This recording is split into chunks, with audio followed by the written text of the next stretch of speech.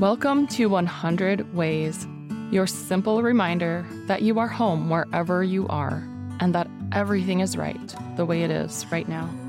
I'm your host, Laura Christine, fellow explorer of consciousness and this amazing, beautiful world.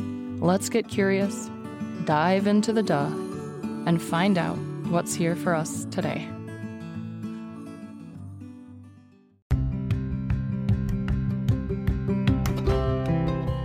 Welcome to 100 Ways. This is your daily exploration of self and soul. I'm your host and fellow explorer, Laura Christine.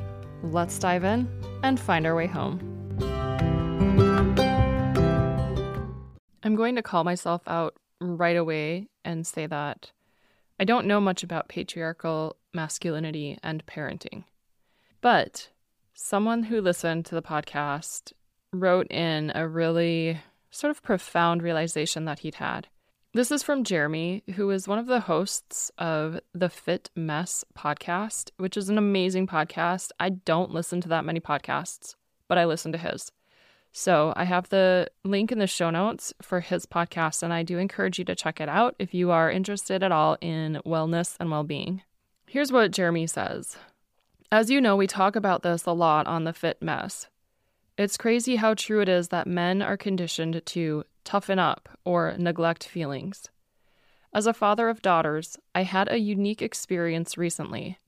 While hanging out with a friend who has a son the same age as my daughters, I was shown how deeply this is ingrained in us.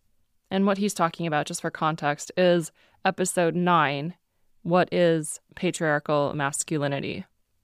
There I was, super sensitive, in touch with his feelings, and on a spiritual journey guy who, if his daughter had gotten hurt, would have given her all the space in the world to heal. But my friend's son got hurt. Not bad, but he reacted with a lot of emotion. That's when the thoughts started racing. Come on, kid, toughen up. Oh my God, kid, what's the big deal? It's just a little scrape, etc. Then I caught myself in those thoughts and realized I would not feel that way if he was a girl. Certainly not my daughter.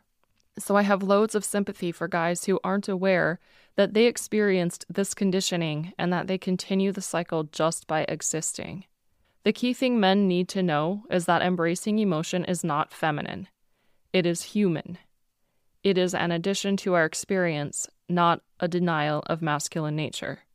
I don't know that we'll resolve this in my lifetime, but conversations like this, I hope, will push us in that direction. Keep up the great work and keep changing lives. Jeremy. Thank you, Jeremy. I appreciate you so much. And I'm going to definitely read part of this again. The key thing men need to know is that embracing emotion is not feminine. It is human. It is an addition to our experience, not a denial of masculine nature. That is 100% true. And I'm going to add that there is still an othering effect of saying it's not feminine. It's not feminine. Don't worry about it. It's not feminine. It's like, what's wrong with feminine in the first place? Nothing. And maybe it needs to start this way because we are so disconnected and so separated, that we have to say, don't worry, it's not feminine to hold space for emotions and have emotions and be okay with emotions.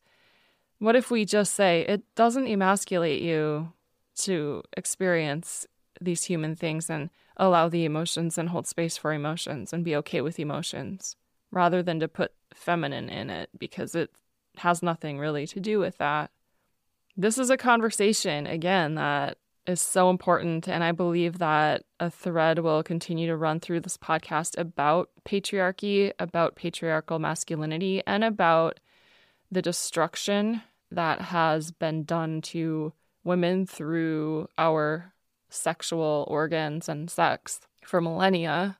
Not to shed light on victimhood by any means, but more to empower us all to shift out of these constructs and these conditions that we've been so not gingerly placed into. Can we gently remove ourselves, though? I think we can. And conversations like this and realizations like Jeremy had are one step on the path. And the only way to get to the end is to do it step by step. So thank you so much, Jeremy. I appreciate you. I think I've already said that, but I can't say it enough. And I appreciate you for listening, you for being here, you for doing this self-exploration. What would your gut reaction have been, or your first sort of instinctual reaction have been to a boy that hurt himself a little bit and responded with a lot of emotion? How would you handle that situation? Let's take a look. Go within, find out. Let me know if you're up for it. You can reach me at laurachristine.us/contact. At laurachristine.us, you can also access all of the podcast episodes. You can join us for morning Kundalini practice. I would love to have you there. And you can also book yourself some spiritual guidance for clarity on literally anything. I'm reading your energy, and we are tuning you into your strength and your confidence to move forward into the life that you truly desire and deserve. Until next time, I am sending you all the love and then some more. We'll talk tomorrow. Thank you for exploring with me today. I would love to continue this conversation with you. We can do that at laurachristine.us. You'll find contact in the menu, or you can go to laurachristine.us/contact and you'll be taken right to it. Let's dive in a little deeper and see how fully we can flow with the duh.